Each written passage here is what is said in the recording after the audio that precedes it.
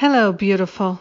This is Jennifer Hadley, and our prayer for today is for living in the light of truth. That's where we're choosing to live, in the light of truth.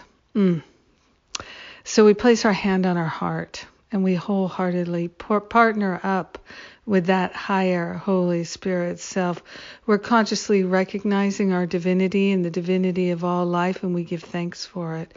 We are truly grateful and thankful to attune to the divine, to the very nature of love within us.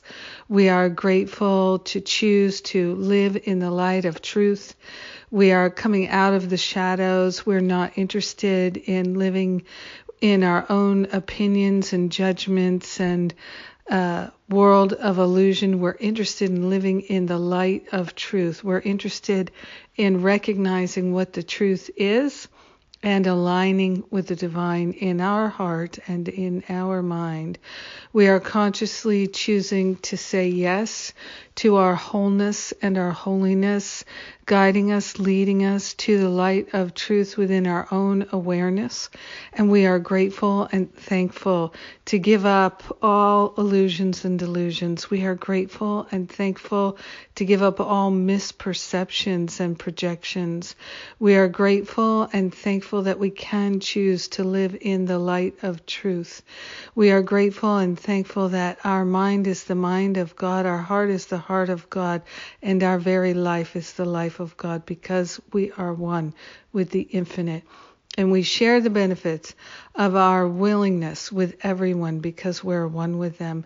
We share the benefits of our loving choices with everyone because we are one with them.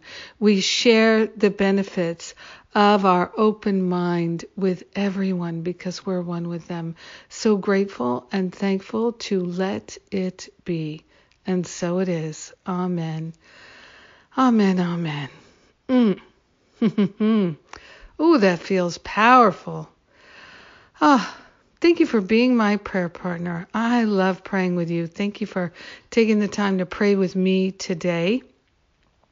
And today we're doing Sunday services, and at 3 p.m. Eastern, we're going to go live on Facebook, live on YouTube, and live on Zoom, so you can watch us from any one of these platforms.